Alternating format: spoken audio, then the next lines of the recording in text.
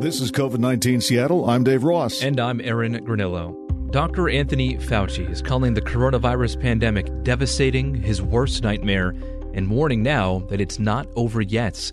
He was surprised, he told a number of virtual conference attendees yesterday, by how highly contagious the disease was, that it spread worldwide in just a month rather than within 6 months to a year. And he also said we don't know yet if survivors who were seriously ill will fully recover. COVID-19 hospitalizations have been on the rise in at least 9 states since Memorial Day, and that's according to the Washington Post, which reports that California is seeing the spike. Sacramento County Public Health Officer Dr. Olivia Kasiri says she'll be keeping a close eye on those numbers. They're able to handle it, but it's still of concern when we see numbers rise that quickly.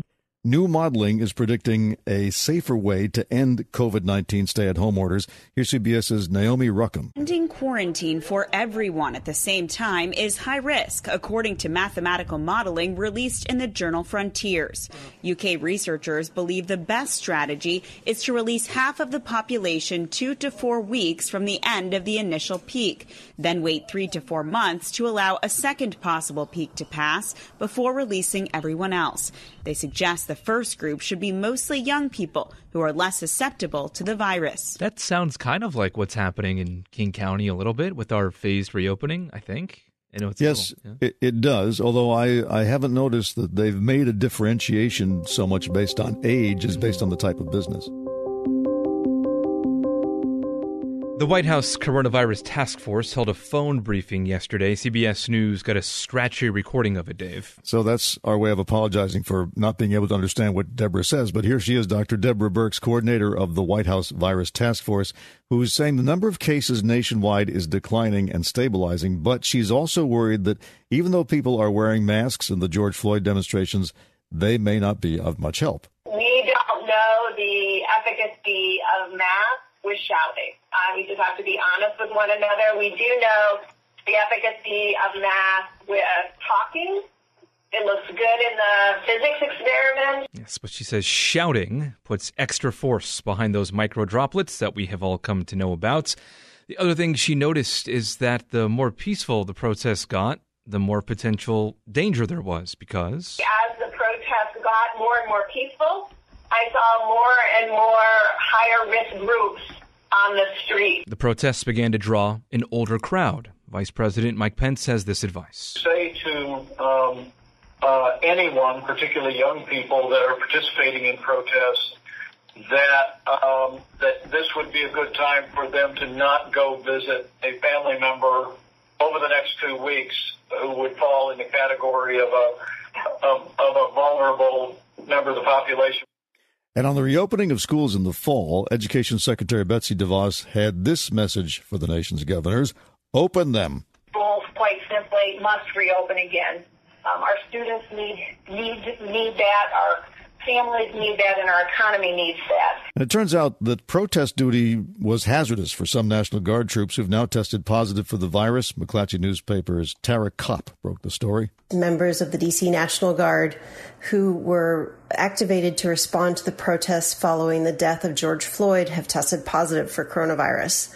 In my calls and emails today to the Guard, they would not specify how many members have tested positive.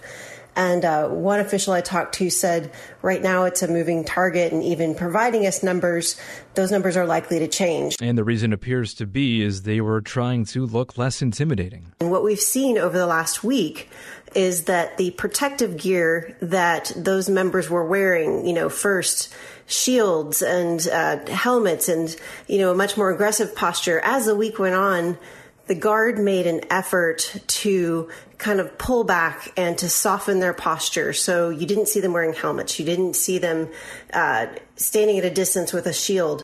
Yep. Another indication that no good deed goes unpunished, Aaron. Okay, on to your favorite artist, Dave. Oh, really? Yeah, Beyonce, right? You like That's Beyonce. right. She told single women to put a ring on it, so yeah. So she's setting up this free coronavirus testing site around the country, and King County is on her list. It's called the #IDidMyPart campaign. It's led by Beyonce and her mother, Tina Knowles Lawson, and backed by Beyonce's Be Good initiative. They're going to partner. Be Good, by the way, spelled Beygood. Yeah, we were having some conversation. Is it Bay Good or Be Good? I'm actually not sure because Beyonce, some people refer to her as Bay.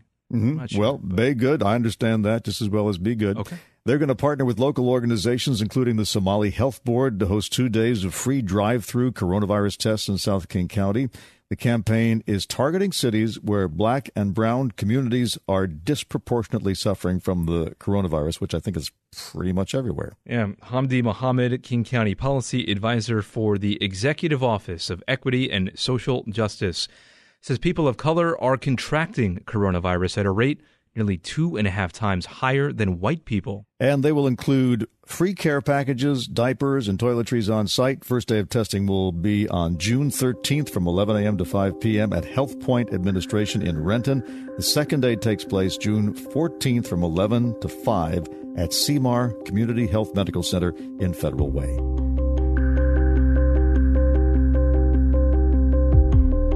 We will be back tomorrow and every day after with the daily local news. You can subscribe to this podcast. You can also find our news coverage on mynorthwest.com or listen live at 97.3 FM.